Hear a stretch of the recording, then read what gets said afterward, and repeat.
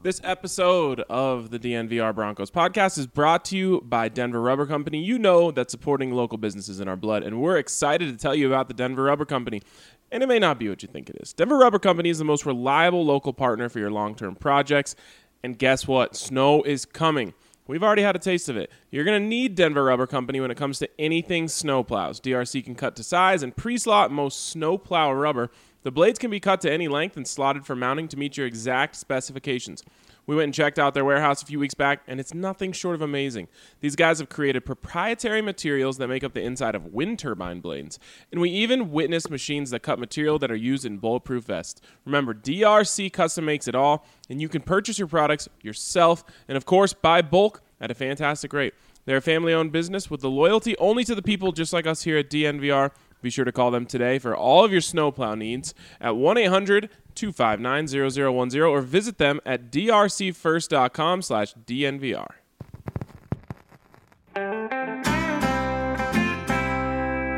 Broncos Country is sitting in the south stands, drinking the Coors from Mile High, the best part of the weekend, hugging a perfect stranger. They become a friend, having a good time when the orange and blue WIN. Tuning in every day with the good folks down at DNVR. Welcome in to the DNVR Broncos Podcast presented by Strava Craft Coffee. Make sure you use that promo code DNVR20 to receive 20% off. Broncos looked like they had veins pumped full of Strava Craft coffee in the first half, but then they had that caffeine crash in the second half. And one good thing about Strava Craft coffee is you don't get the caffeine crash because you never get that jittery caffeine buzz. It's CBD infused. It'll keep you aware without getting you that jittery caffeine high that you might get. It lasts longer than 30 minutes, you could say. It does last longer than 30 minutes. Well, actually, Zach, I had an errand to run in the second half, so just here to react to the win now that I'm back. The good thing is I'm living in a first half world, so it's good vibes around here, isn't it? You're a first half full type of guy. Oh man, what just happened? And you know what? History would tell us that I could live in the first half. You can run all of your errands. Welcome home, by the way. Thanks. You can run all your errands, and guess what? You're not gonna miss anything because the Broncos would have won, of course, in the last 5 seasons. Teams were 0-99, or I guess flip it to the Broncos. The teams were 99-0 when having a 20-plus point lead at halftime. I can tell you right now that means you have a 1% chance.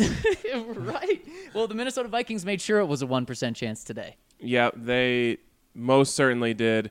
And goodness gracious, I don't know what just happened. Actually, is it that shocking? Were you ever, at any point, were you shocked at what was going on? No, I wasn't, because when it's 20-0, it's like, okay. But then I think right before half I ask you, wait, Minnesota gets the ball at after halftime, right? It's like, okay, could be 20-7 after that. And then, oh boy, there could still be 25 minutes left of football. And then it just unfolded. But, you still have that feeling in your stomach that you're like, okay, it could keep going this way. Minnesota's going to have to play a near-perfect second half for this to happen. That's why it's never happened before in the last 5 years. That's why no team has ever come back from 20-plus points at halftime. And you still keep thinking, okay, well, something's going to happen. But it happened even quicker than we would have ever thought. Because then the Broncos, it's not like the Broncos last on the last play of the game, which they did, but for a different reason, because the Broncos were down. We kind of thought it was going to have to happen with the Vikings coming back and throwing that touchdown to Stephon Diggs with no time left on the clock, but Minnesota played a perfect half. A perfect half of football, which means the Broncos quite literally played an awful half of football. Yeah, I mean, they quite literally played. Well, they almost played a perfect half because the Broncos scored 3 points. Yep. Other than that, they were perfect. They outscored the Broncos 28-3 in the second half, and there's a lot of places you can point here, and it started in one very specific place, and I hate to do this because the kid has played admirably, very admirably. since he became the starter as a Denver Bronco, I think he's gutsy. I think he's got a little more juice than Joe Flacco did. I think he's a better option for this team than Joe Flacco. With that being said, the interception at the end of the half when the Broncos had a chance to go up 27-0, unfortunately, is where the whole thing started to turn on its head. And it's so odd how that sort of stuff can happen in football, Zach, because even at 20-0, it didn't feel safe. Mm-hmm.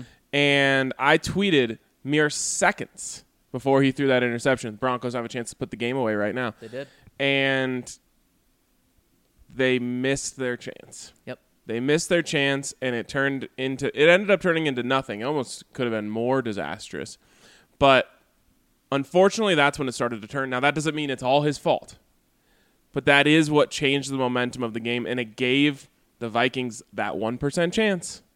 And that was all they needed. And you have Vic Fangio after the game saying, maybe we should have just ran the ball 3 times at the end of half and then kicked the field goal to make it. And when you have your head coach saying that type of stuff, that's not good for confidence for anyone. And, I mean, hindsight is right. Vic Fangio, you should have done that. But, however, I've seen people on Twitter saying, why didn't they do that? Come on, Ryan, neither you nor I nor anyone out there can say that the Broncos just should have kneed the ball and then kick the field goal at the end of half. But then what happened after that? The Vikings do get the ball to start the second half, and it takes them 3 minutes and 31 seconds to go down 75 yards, score an easy touchdown on the Broncos. The Broncos respond, get a field goal thanks to another big play by the offense. But then you're thinking, okay, up 23-7. But wait, are we at the point where we're trading touchdowns for field goals? And then you're thinking, oh no, we're actually trending. The Broncos are trending down because they only just got a field goal now. And then it went that way. The Vikings in the second half, 4 for 4. They had 4 drives in the second half, and they got 4 touchdowns. And that includes 2 fourth-down conversions on their own half of the field. Yep. They knew where they were. They knew what it was. They pretty much knew we're going to have to score a touchdown on every drive this half, and they approached it that way. Kudos to them. They went and did it.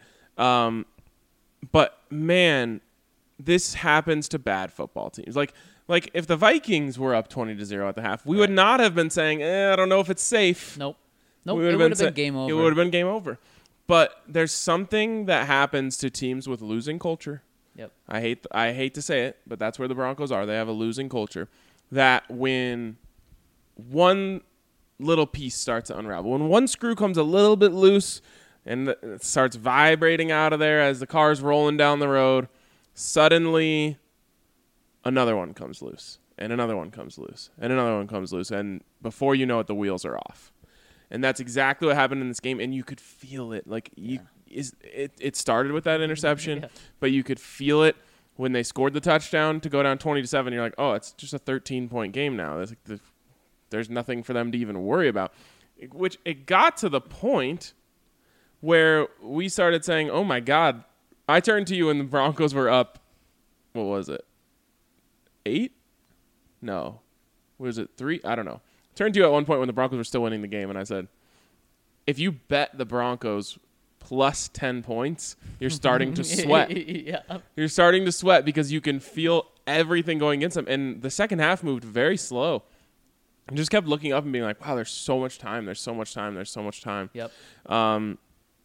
But, man, just an absolute meltdown, an absolute unraveling. And it happened in such a calm, slow, bleed out way. Just like Dalton Reisner's nose? Yes. It happened in such a way that it doesn't feel that, it doesn't feel like it was this massive meltdown. It just kind of feels like, oh, yeah, the order was restored in the second half. Did we see the highest potential of this team and the lowest potential of this team in this game? Yeah, 100%. Yep. They played their best possible half in the first half and their worst possible half in the second half. Outside of one Brandon Allen interception. That's exactly it. And this team can not just hang with good teams, they can beat good teams. They can crush the soul of good teams. Up 20-0 at halftime with, may I remind you, Brandon freaking Allen is their quarterback. And by the way, in the first half, he was not amazing. He didn't have amazing stats. He was in the first half, Ryan, when the Broncos were up 20-0. He was 7 for 17, 104 yards, 1 touchdown, 1 pick, and a 57 passer rating. And the Broncos were up 20-0 at halftime. That's how good this team can be. Now, in the second half, everything was bad. Not just the offense, but the defense. Like I said, Minnesota scored 4 touchdowns on 4 possessions. Yeah, they're on a 56-point pace in the second half. It's not good. It's not winning you anything, ever. And I don't know what happened on defense. I know what happened on offense. One, you took Andy Janovich out of the equation, which was massive. It really slowed things down in the run game, and it made things a lot tougher for them on offense. And also, it was just bound to happen. Like it was a regression to the mean. I don't know what happened on defense because they took away the run game, which I had been saying all week. If you take away the run game, you will win this game, or at least hold them to a low number. But for some reason or another, it just opened up for the passing game, which the opposite is supposed to happen because they're one-dimensional. You're supposed to be able to take that away, but Devontae Harris had a couple rough possessions. Chris Harris got toasted by Stephon Diggs. It was a worst-case scenario for them on the defense. All right, here's what I want to ask you. Who is most at fault? Who deserves the most blame on their shoulders for this loss? The defense. Get more specifically there. I don't know because just like you said, what happened? How did that happen? Oh my gosh, we loved Rich Scangarello's play calls. We loved everything about the offense in the first half. It was magnificent, and then they just don't go out and do anything. But the defense, how do you go from holding the Vikings to punt, fumble, punt in the first half to 4 touchdown drives? How do you give that up? I don't know. And here's what Vic said. Vic just said, just poor execution. They beat us. Their pass game was significantly better than our pass defense. And maybe to an extent it's on Vic because Devontae Harris, definitely to an extent it's on Vic, but Devontae Harris got picked on. You switch, you put Isaac Yiadom in there. It's, what do you do? And then Chris gets beat. And after the game, Vic said there was supposed to be safety help over the top for Chris. So this defense that has been so rock solid and just been getting better, especially in the secondary, just fell apart. Who's it on, Ryan?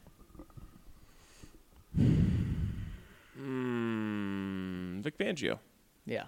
He calls the defense. He's the head coach. It's his job to make sure that they don't rest on their laurels in the second half. It's his job to keep them motivated.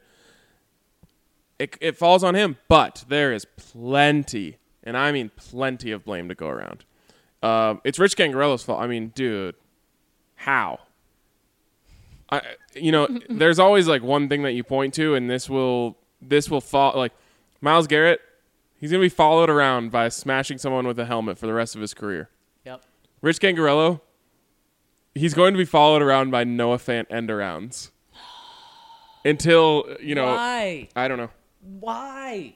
Everything was working in the first half because you know why? He was doing things he hadn't done this year. He was being creative, he was being fun, and in the second half he said, see this play that I drew up to start the season? It's going to work. Nope, didn't work. And it was a new variation. He has 3 variations of Noah Fant end-arounds. Is there a 4th, do you think? Up his sleeve? Deep up his, maybe in the armpit? I only pray that we never find out. But it's funny, because, and I've gone back to this before. I told fans, I wrote in one of our training camp observations, I said, there's a whole package of plays designed just for Noah Fant. And it is pretty vast. All plays designed just get the ball in the guy's hands who weighs 250 pounds and runs a 4.5. It's pretty good. In theory, it seems to make sense. And they actually used a couple of these successfully today. One being the little shovel pass. Should have worked better. They ended up kicking the field goal there. Shouldn't have done that. There's a whole package of plays like that. But Rich Gangarello, man, it worked the first time you ran it, -5. That was in week 1. Yep. The second time you ran it today, that was the little window dressing with Deontay. Spencer. Yep. I wanted to say Jackson. Deontay Spencer. You want to get the whole defense seeing him, and then Fant cuts it back inside. That was -2. And then you ran another one on a critical down, man. This isn't like we just crossed the 50, I'm feeling myself type of play. This was a 3rd and 1 at the 50. They ran it again for -6. 3 plays, Zach, for -13 yards. And you still go back to it.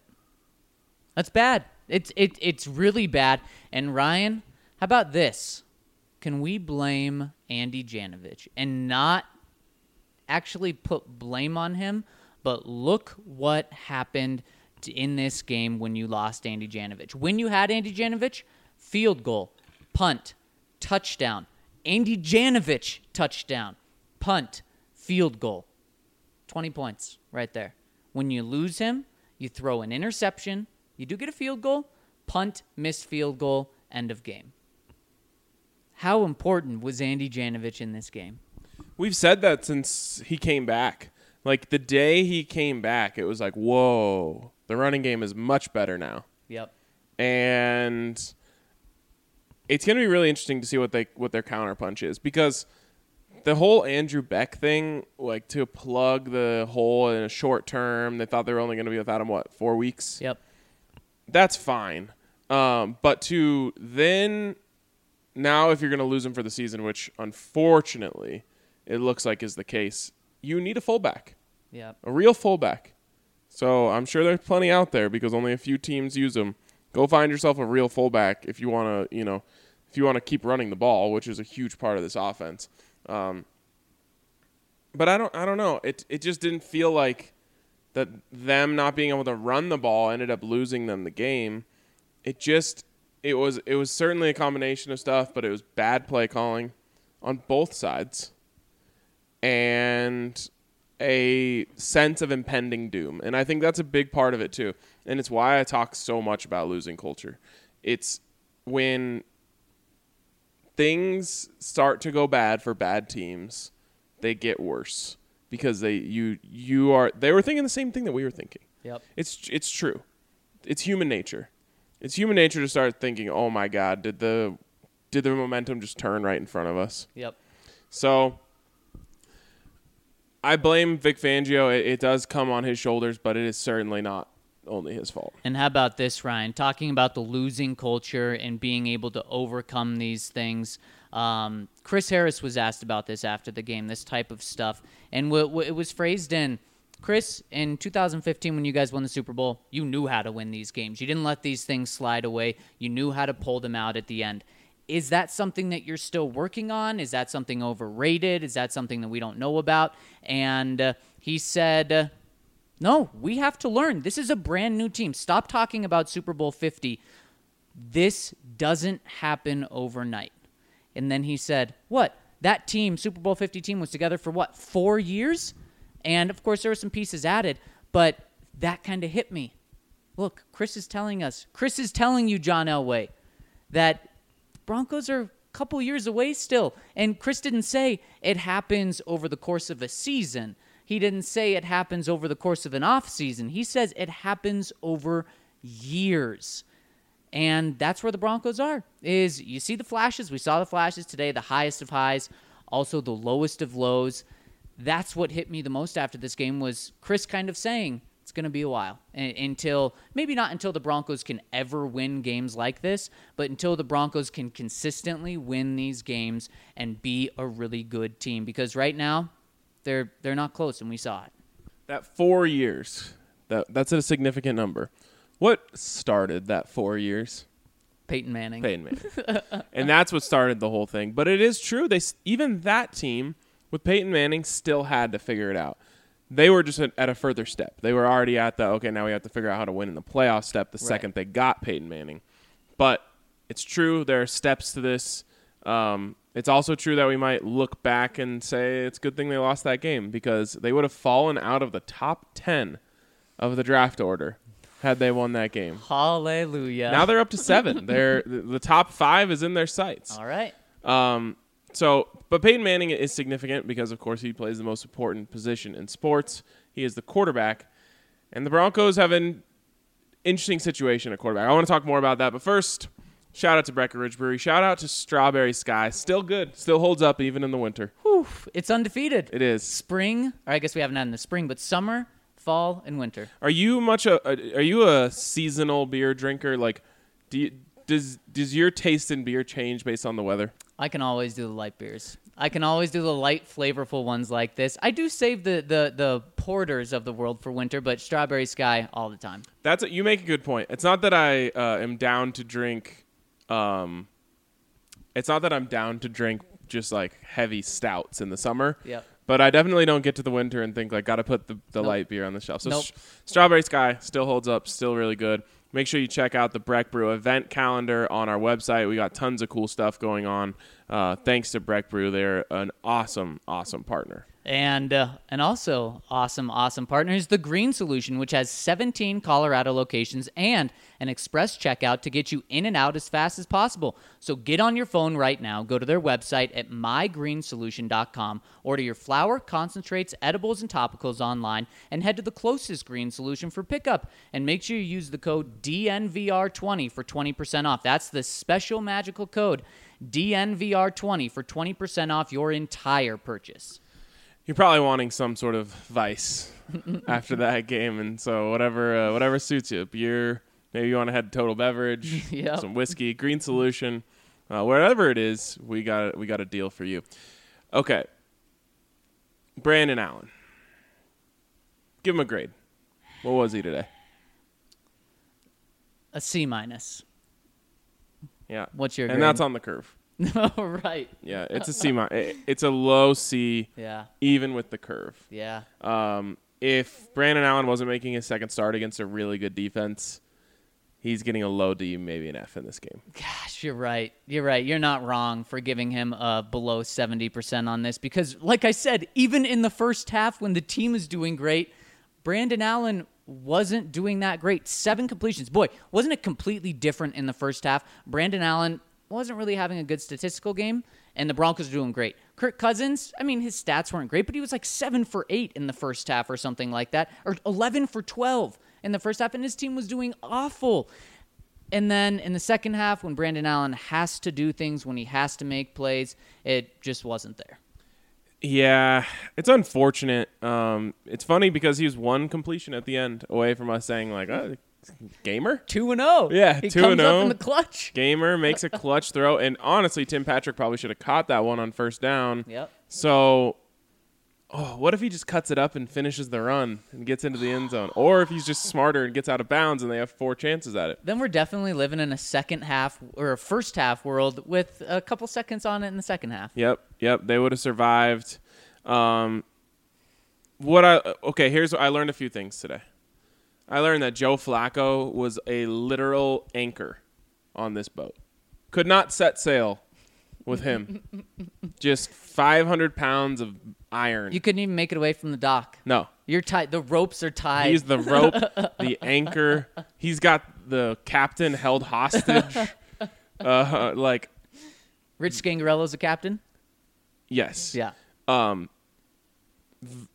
Flacco was actively hurting this team's ability to win football games. But then wasn't Joe Flacco also the crank that brings the anchor in? Because then once the anchor's up, it's not like the anchor then pushes the boat away. No, you have someone else take the boat away. Joe Flacco kind of lit the fire under Rich to say, look, you got to be more less conservative, more aggressive, and that's what they were able to do with Brandon Allen. Yeah, it's true. They got more aggressive, and that helped a lot. But just look at the way that he's getting the ball to the playmakers. Yeah. I don't know what. It's the Ryan Koenigsberg formula, isn't it? Yes, it is. Check this out, Zach. 8 games. 8 full games. 8 full games. Half a season. Half of a season. Noah Fant with Joe Flacco as the quarterback, 185 receiving yards. 2 games. That's 1/8 of a season if we're still on the fraction thing. 2 games with Brandon frickin' Allen.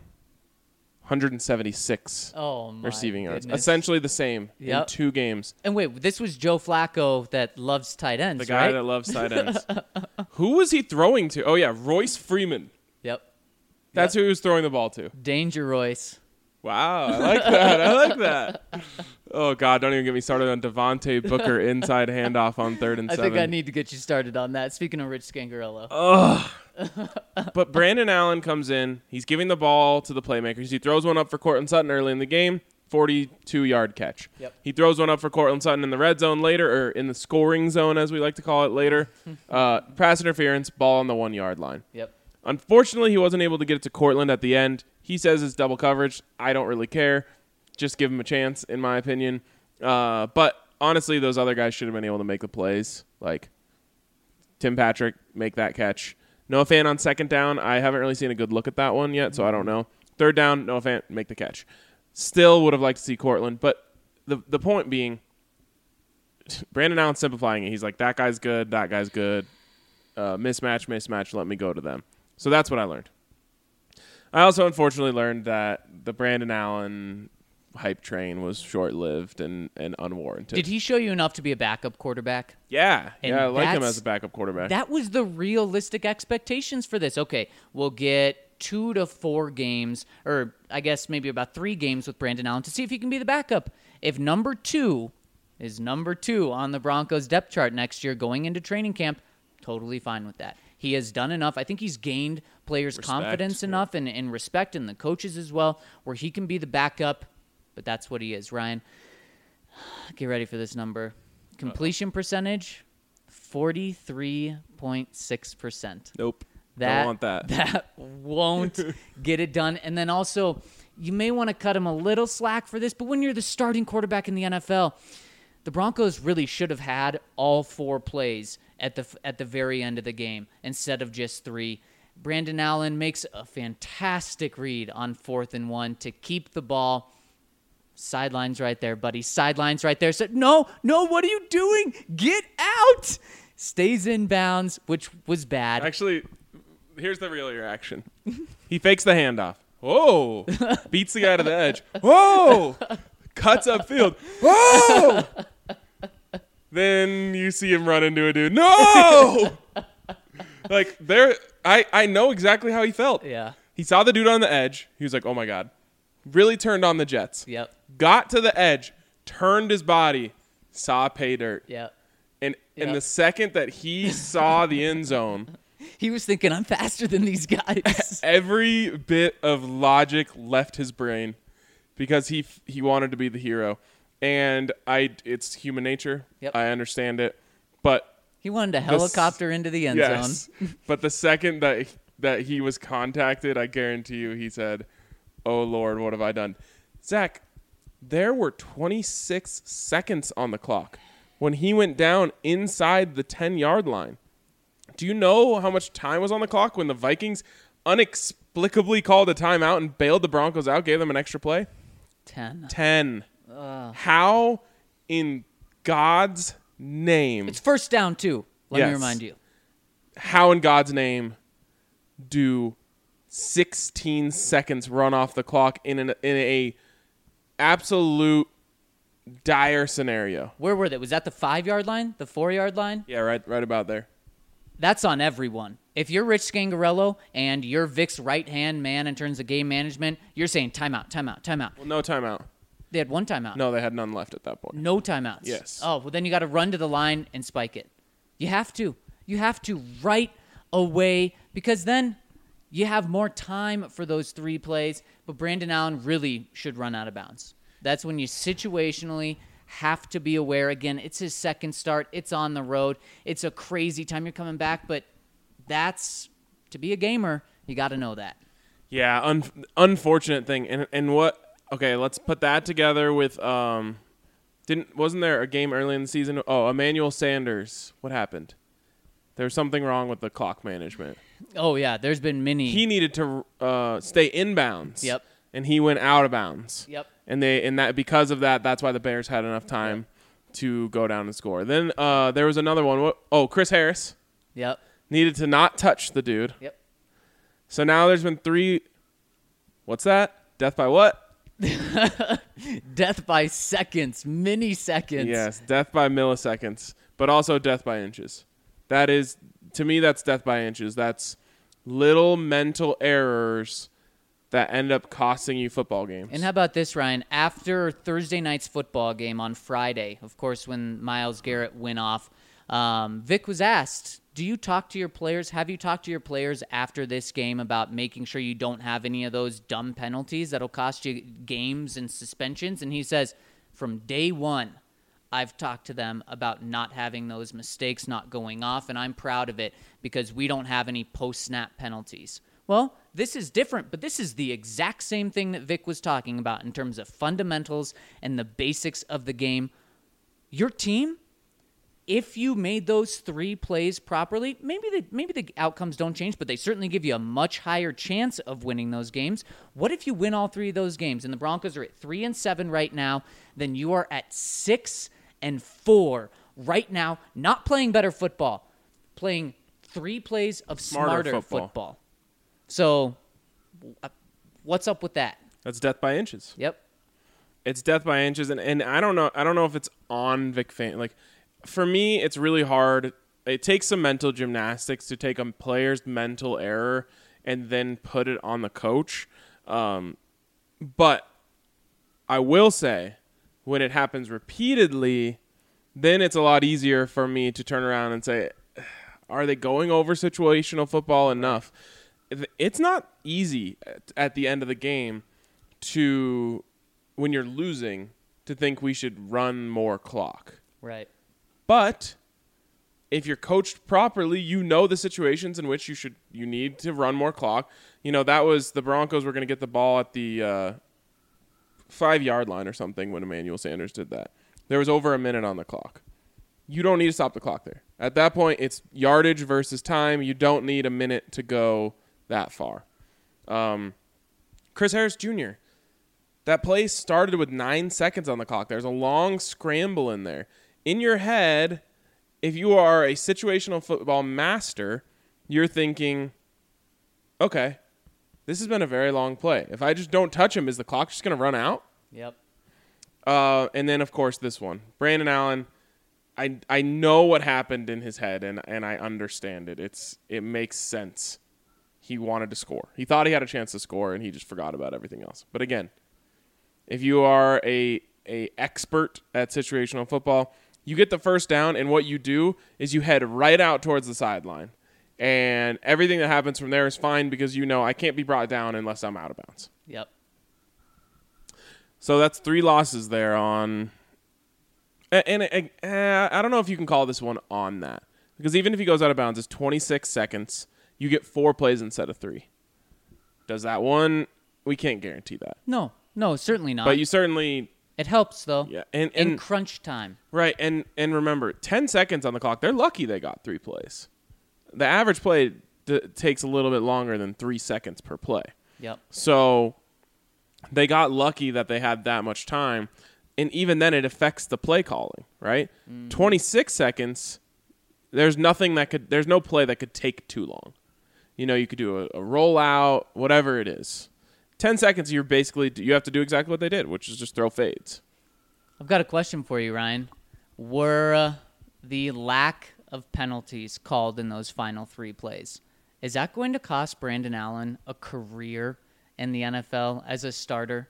Is that going to derail Brandon Allen potentially being the guy next year as opposed to getting benched likely after the Buffalo Bills game? No, we very clearly saw in this game that Brandon Allen is not the guy. Yeah. And again, I maybe that's a little too harsh because it's still just his second start in the NFL.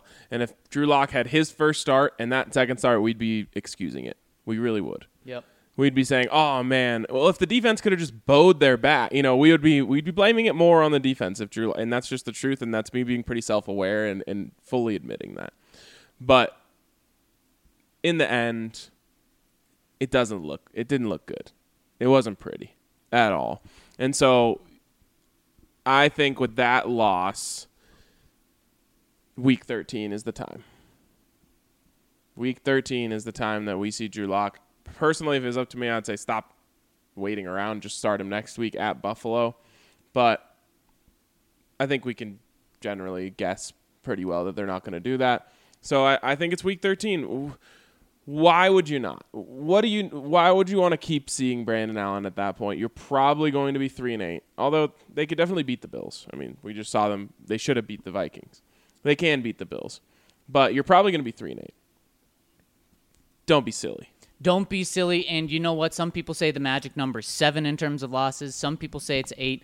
Do not say it's 9 or it's double not 9. digits. It can't be. There's no reason not to play Drew Lock in Week 13. Here's the thing, though, Ryan. If they win next week, are you going to bench your starting quarterback after a road win against a winning team?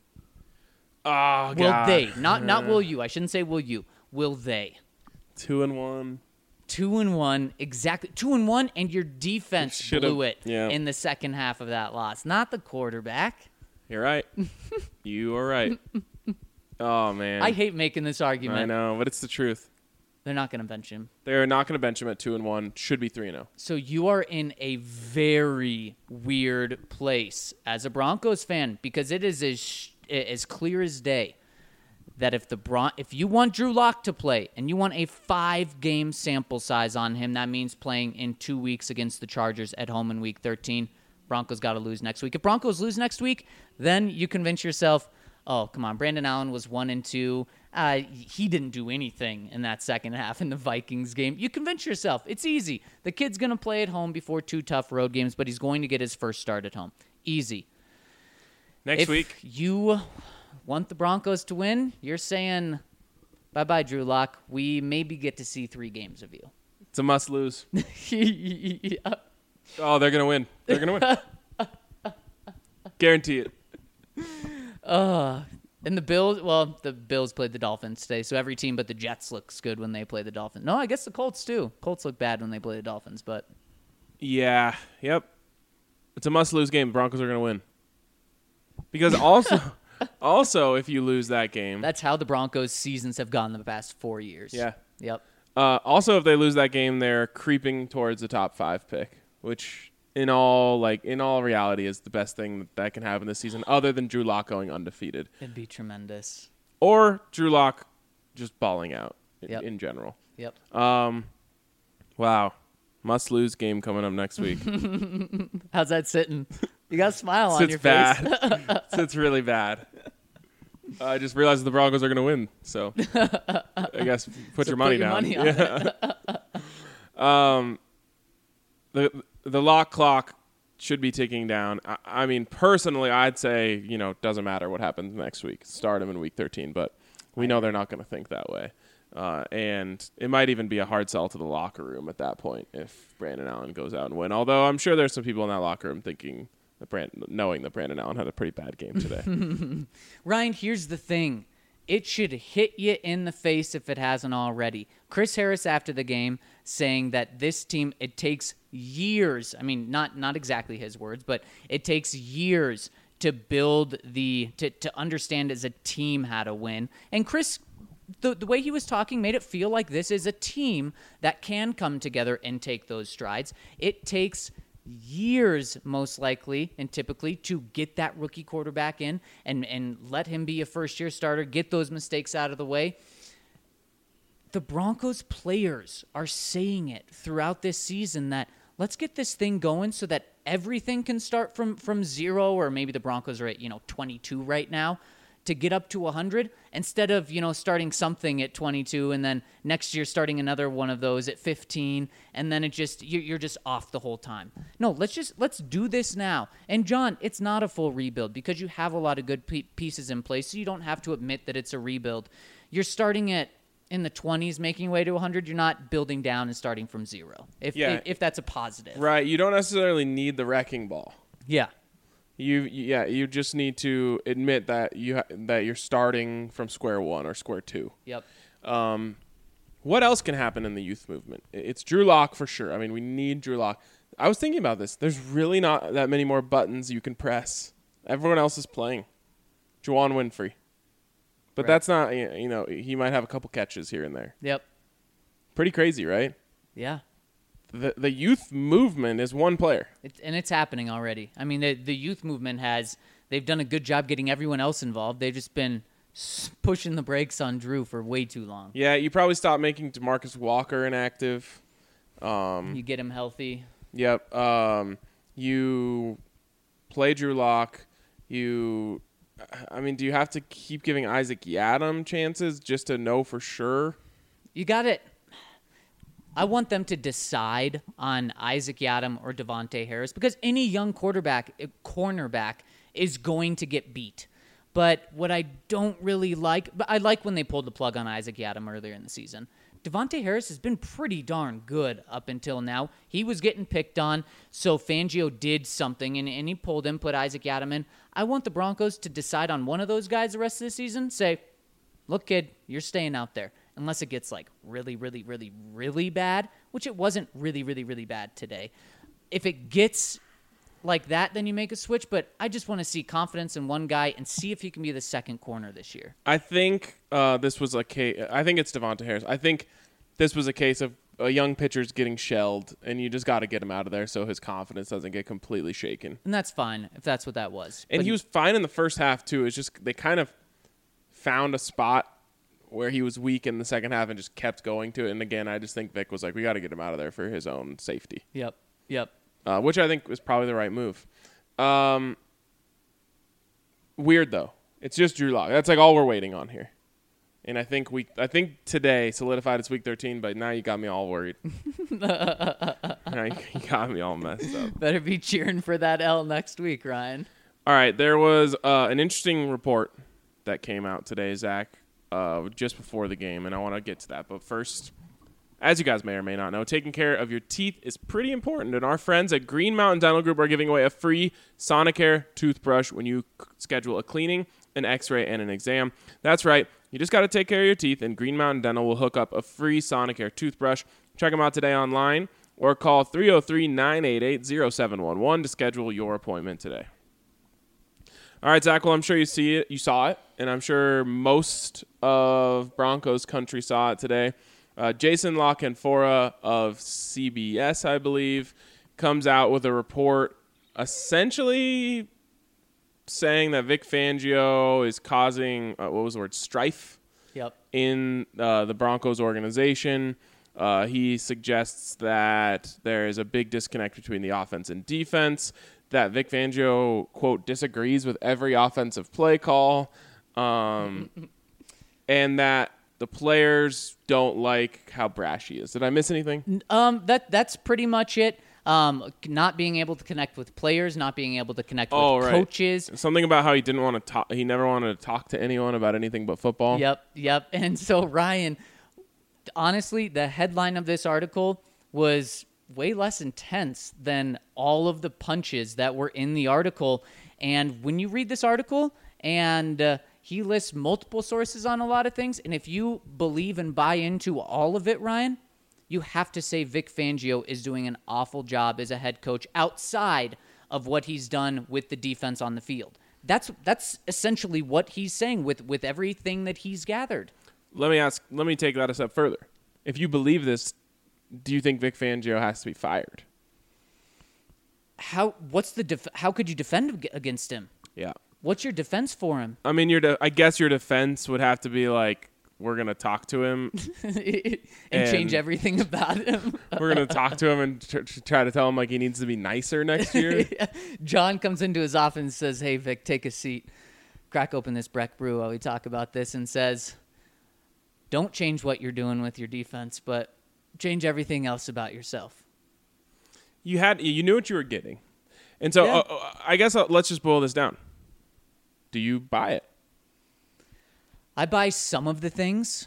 I buy that Fangio is a football guy and a 99% football guy through and through. Am I saying that he never asked Mike Munchak how his grandkids in Colorado are doing? Not necessarily. Am I buying that he never asks Rich Scangarello how his social life is? Not necessarily. But I don't think who was Peyton Manning's coach? Tony Dungy. Tony Dungy was a family man. He knew everything about all of his guys. You hear the same with Greg Popovich. He knows everything about the personal lives of all of his players, even though he comes across as not that guy. Vic Fangio kind of comes across similar to Greg Popovich, not as intense, but I don't think he's, as lovey-dovey with players and coaches. Is that the worst thing in the world? It can be if things go wrong, and it can be spun just like maybe this is spun, maybe it's not, but it can be spun in a bad way. But if the Broncos are winning, is it a bad thing? No, it's not. Here's what I'll say on that specific part, which I think you're referencing the part where he says something like Vic doesn't want to talk about anything but football with anyone. Mm-hmm. I don't buy it because I've spent time with Vic Fangio, and I've also spent time with people who are like only football people. Vic Fangio wants to talk about other sports. He watches the most recent game. If there's a basketball game on national TV, he probably caught a piece of it. You can talk to him about other stuff. And it's funny because that was a huge knock on Kyle Shanahan. That was like the big right. Connect. The big negative was like all Kyle Shanahan ever wants to do is be in his office watching film and drawing up plays. Yep. I've spent time with Kyle Shanahan. That's BS. Yeah. Like Kyle Shanahan's just one of the guys. And Vic Fangio, just a little bit older, is also just one of the guys. So I specifically don't buy that part. I do buy the fact that he is very brash and a little bit grumpy, and that can rub some people the wrong way. But rubbing people the wrong way is very different than like causing strife within the organization. I can tell you very specifically that there was a player in training camp who did not like the way that Vic was approaching things. Did not like the way they were being talked to. Didn't like the fact that there was never any praise and not enough praise thrown around. Didn't like that. And that's funny because when I read this, I was like, I kind of already heard this stuff back in training camp. That same player who did not like Vic in training camp loves Vic now. Loves him. Thinks he's a genius. All those, the Godfather, all those, things that you heard about from people in Chicago. It just took him a little while to get used to it. And also he needed to see how good Vic Fangio was at calling defense and those sort of things. So when my first thought was like, this seems like an old story. My other thought, and that was information. This is just me guessing. It reads, when I read the story, like one person who's very upset over something. That's the way it reads. Don't know if that's true. That's purely speculation and guessing on my part. But it does read to me like one person on the offensive side of the ball who isn't happy with Vic Fangio. And speaking of those people, he said Emmanuel Sanders and him had, the disconnect and the falling out. That's not really a surprise for anyone. So I do buy that part because we know that's true. Now, don't you want a coach who doesn't put up with BS though? Yeah.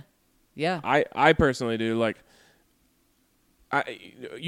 Emmanuel Sanders shouldn't be able to walk all over the head coach. Yeah. And if he starts throwing a fit, the head coach should be able to say, go F yourself. Yeah. And here's another part about the offensive side that makes me laugh initially, but it's a huge problem if it's true, and I have nothing to back this up and say that it is true. In here it says there's a negative reaction to almost every offensive play call. You know how many play calls there are in a game? 50, 60, 70? What are we? We're 10 games in now. So there's 600 play calls, and Vic Fangio hasn't liked nearly all of them? Well, huge. I mean, that would be the biggest issue in here is just the massive disconnect between the offense, the defense, the head coach, the offensive coordinator. That would be crazy. That seems too extreme. That would be wild if that's true. And that's one of the things that I read, and I'm like, this is someone who's upset and exaggerating. Right. There's just no way that Vic Fangio's sitting there and they're like, he calls in a play and he's just like, ugh. Nearly every time. Unless he just knows the personnel is so bad that they can't execute anything. He actually doesn't know what the lingo means on offense. He just hears it and he's like, oh, not this every time he thinks about a play being called, he's just like, ugh. Didn't sound good. Holding 72 probably coming right up. Which was an issue today, right? Didn't we get one of those? There was one. Yep. It was offset. Yep. And then we had a false start, which was actually brutal. Yeah, 3rd and 1. Yep. To 3rd and 6. 3rd and 6. Definitely brutal. So, yeah, in the end, I think there is a little bit of truth to it. On the whole, I just think it does sound like it's a little bit of a narrative being taken out of an opinion. This sounds like a 3 and now 7 football team. And it's interesting, Ryan, when they were up 20-0, I think I looked at you and said, boy, that Jason Lockeforan article is not going to be talked about this week. When they blew it, oh, well, this is going to be, a top story. He's going to be asked about this tomorrow. Players are going to be asked. Chris was asked after the game, and Chris said, that's totally BS. We love Vic. And I imagine that's going to be the response from all of the defensive players. I was just going to say, did they ask anyone on offense? We will this week, and we'll see what they say. I imagine they'll play the company line and say that they absolutely love him. The honest-to-goodness truth is, they just may not, the offensive players may not know Vic as well as the defensive guys. Actually, they for sure don't know him well enough. Or not well enough, but as much. And that's okay. That's why you brought Vic in, is to handle the defense, let Rich do his stuff on offense. There's one person who might have given you the spicy answer. Do you know who it is? I'm thinking of 2. All right, give me your best guess. Well, there's 2. There's one person who's given a spicy answer this year on the offensive side of the football. Joe Flacco. Yep. Yep. If he was around, maybe he's the one who would say there's some frustration. Maybe he's the source. I don't know. He could be. Another guy is Emmanuel Sanders. Could be. We know he not too fond of the Broncos, not too fond of Vic Fangio. Yeah, those 2 guys, multiple sources. Yeah, if they were around, I think that would be your best guess. I still don't think anyone on offense is going to say, yeah, we don't like Coach Fangio, or yeah, it's weird how he always grunts after every play call. Someone would say, who? Yeah, but in the end, I think this will be something that will just blow away. I think so too. Or, if you want to buy this, and you can pick out things from here, Ryan, and you can say to yourself, maybe that's why Vic has never been a head coach and never got the opportunities, because he was a great defensive coordinator, but those general managers, they knew what he was like behind the scenes. That's why the Bears didn't hire him. That's why they went with Matt Nagy. So this is something that you can say it, you can buy into a lot of it, you can push back a lot of it, and the fact that nothing else has come out, I think is pretty significant today. Yeah, we'll keep an eye on it. We will watch. It's not. I don't know. I think that the Broncos, especially John Elway, knew what he was getting in Vic Fangio, and I think this is the type of attitude he kind of wanted to coach this football team. Mm-hmm. And I also think that Vic Fangio, over time, will move out guys who don't respond to the way that he coaches and move in guys that do or that he thinks will. So part of the process that takes years, like we've got all these pieces leading up to, huh? Yep. And other than that, because I know that you have mentioned that quite a few times here, what do you leave this new fun way for the Broncos to lose? What's your overarching feeling as we head into the next week here? Good. Kind of, though, because it's so hard to say that you should feel good after this. But in reality, even when the Broncos were winning, Brandon Allen was not playing good. And you have to find out about Drew Lock.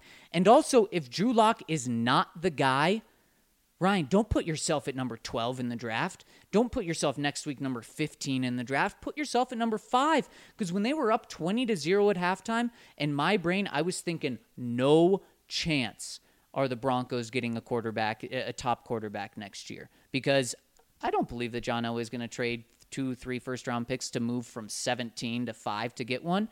Now, if you're sitting at 7, now you're in a good spot. If Drew Lock's a guy, then sure, win the final 5 games, go 3-2, go 2-3, get that 12th to 17th pick. If Drew Lock's not the guy, well, you don't have to worry about it. You're going to be in the top 5. You're going to be at 6 at worst. So, in the end, good for the long-term future of this organization. Yeah, it's a hard it is. It's a hard take to have after such a heartbreaking loss. And I almost tweeted something about it, like, hey, the good thing is we'll probably look back at this when the Broncos are picking and say, oh, thank God They lost that Vikings game, but people didn't want to hear that today. But it's the truth. If they would have got the doors blown off of them, then it would be easy to say that. And it'd be easy for people to understand. But for this whole next week, including next week's game, all you're going to hear is 1-99. And that's what the Broncos became today. Wow. Yeah, that's going to be like first segment, Sports Center. Yep. Comeback of the last half decade. Because as CBS loved to remind us all afternoon was, look, the Vikings, they're the team that everyone's talking about. They're the hot team. Look what the Broncos are doing. And, yep, they become the team that, again, everyone is talking about. Crazy. A couple questions we got here. Trev chimed in and asked us if we would please talk about Chris Harris and the big plays he gave up. Yeah, he did. The general feeling out there is that he was supposed to have safety help over the top.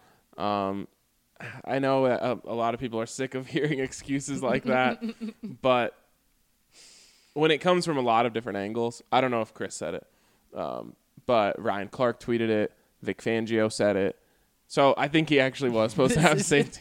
This is incredible, Chris, how he does get away with these. Yeah. But Vic said it, so I got to believe it. Maybe it honestly is just the truth.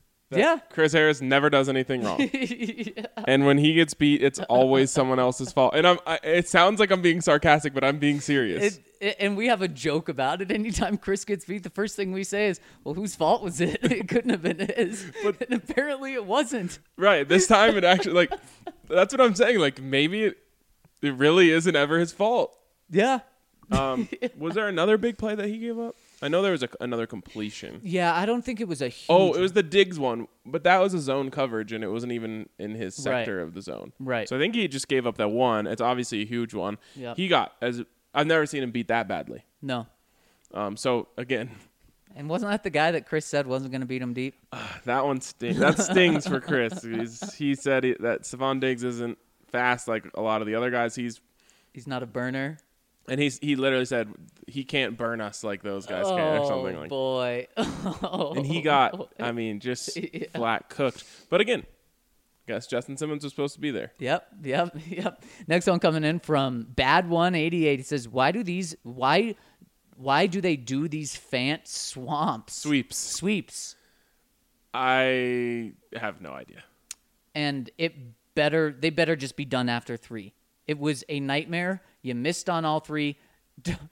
Don't. Never again. For the love of God. Never. I literally mean for the entirety of his career, never again. Especially because he's good at catching passes. So it's not like you're like, oh, gosh, we got to make sure this guy isn't a true bust. We got to have him do something. No, he's good at catching passes. He's also still developing as a blocker, as we found out. Well, as we confirmed again today.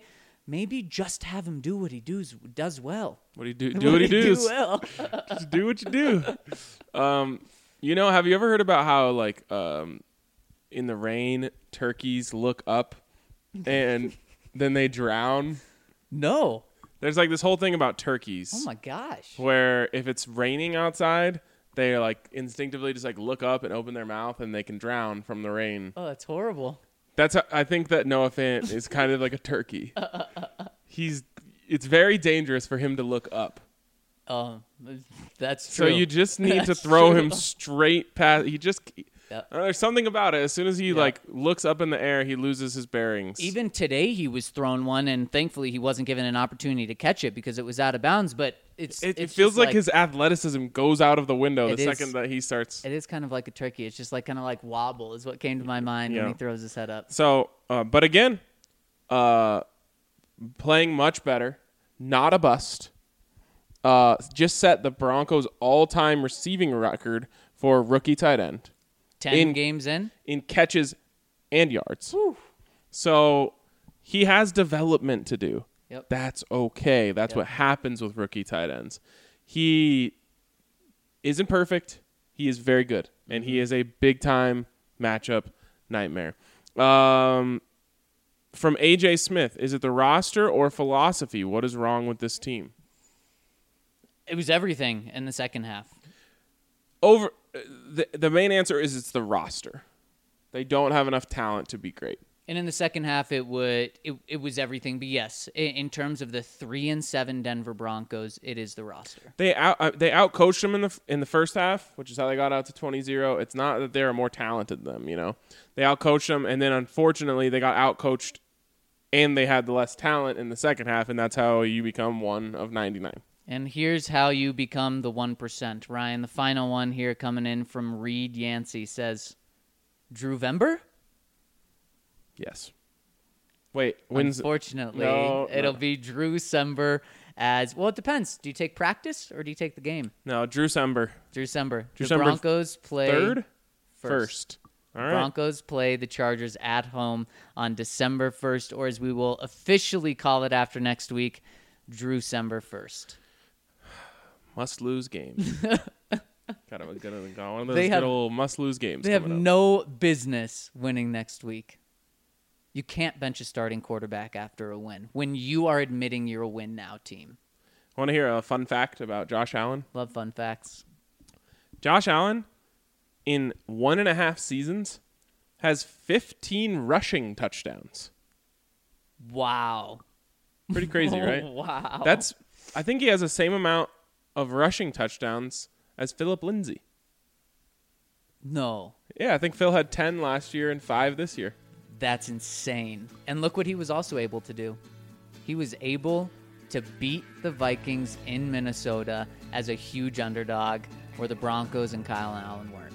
Or Brandon Allen. Kyle Allen was also terrible today. We do get the Allen Bowl next week. We do. And it's a must-lose game. All right, well, let's wrap things up there. Thank you to everyone for tuning in. We really appreciate you guys. And we will catch up with you tomorrow on the DNVR Broncos Podcast. It's getting me down, waiting up for you. 'Cause I could have just as easily left by now. What makes me return is what I need you to do. 'Cause something you gave me just made me feel almighty. Sweet release. You're the only rudder that I had. That embarrassing waste of hours we would spend. And you're always where you said you'd be my friend. When I was lonely on the weekend, lonely on the weekend.